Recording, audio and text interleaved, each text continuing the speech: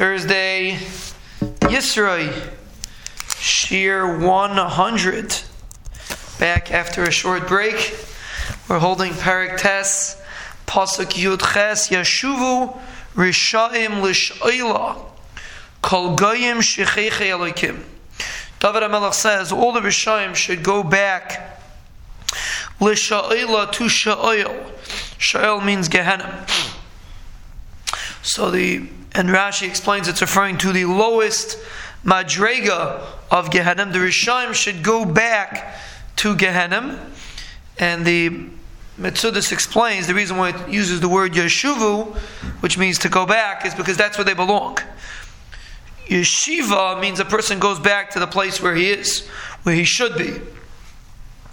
That's like Shabbos. Shabbos is a day that a person is supposed to be what he's really supposed to be. So the reason why, when the Rishonim go to Gehenna, it's not that they're just traveling to Gehenna. It's that where they belong. Yeshuv Rishon L'Sheilo, they go back to where they belong.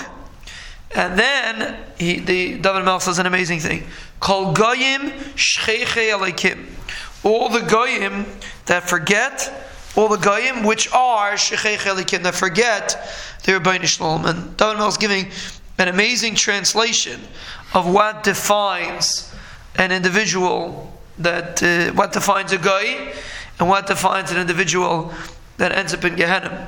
A person that is Shecheichei Elokim, a person that forgets about HaKadosh Baruch Hu, a person that doesn't constantly live with the Rebbeinu Shalom in front of him. A tzaddik is someone that remembers their Rebbeinu Shalom, and a rasha, over here he refers to it as Goyim, someone that forgets their Rebbeinu Shalom.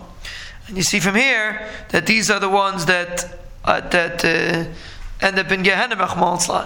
Person remembers about the Rebbeinu Shalom, person lives together with HaKadosh Baruch Hu, and his focus in his life is how to be able to serve the Rebbeinu Shalom, even if he makes mistakes, but he remembers about the Rebbeinu Shalom.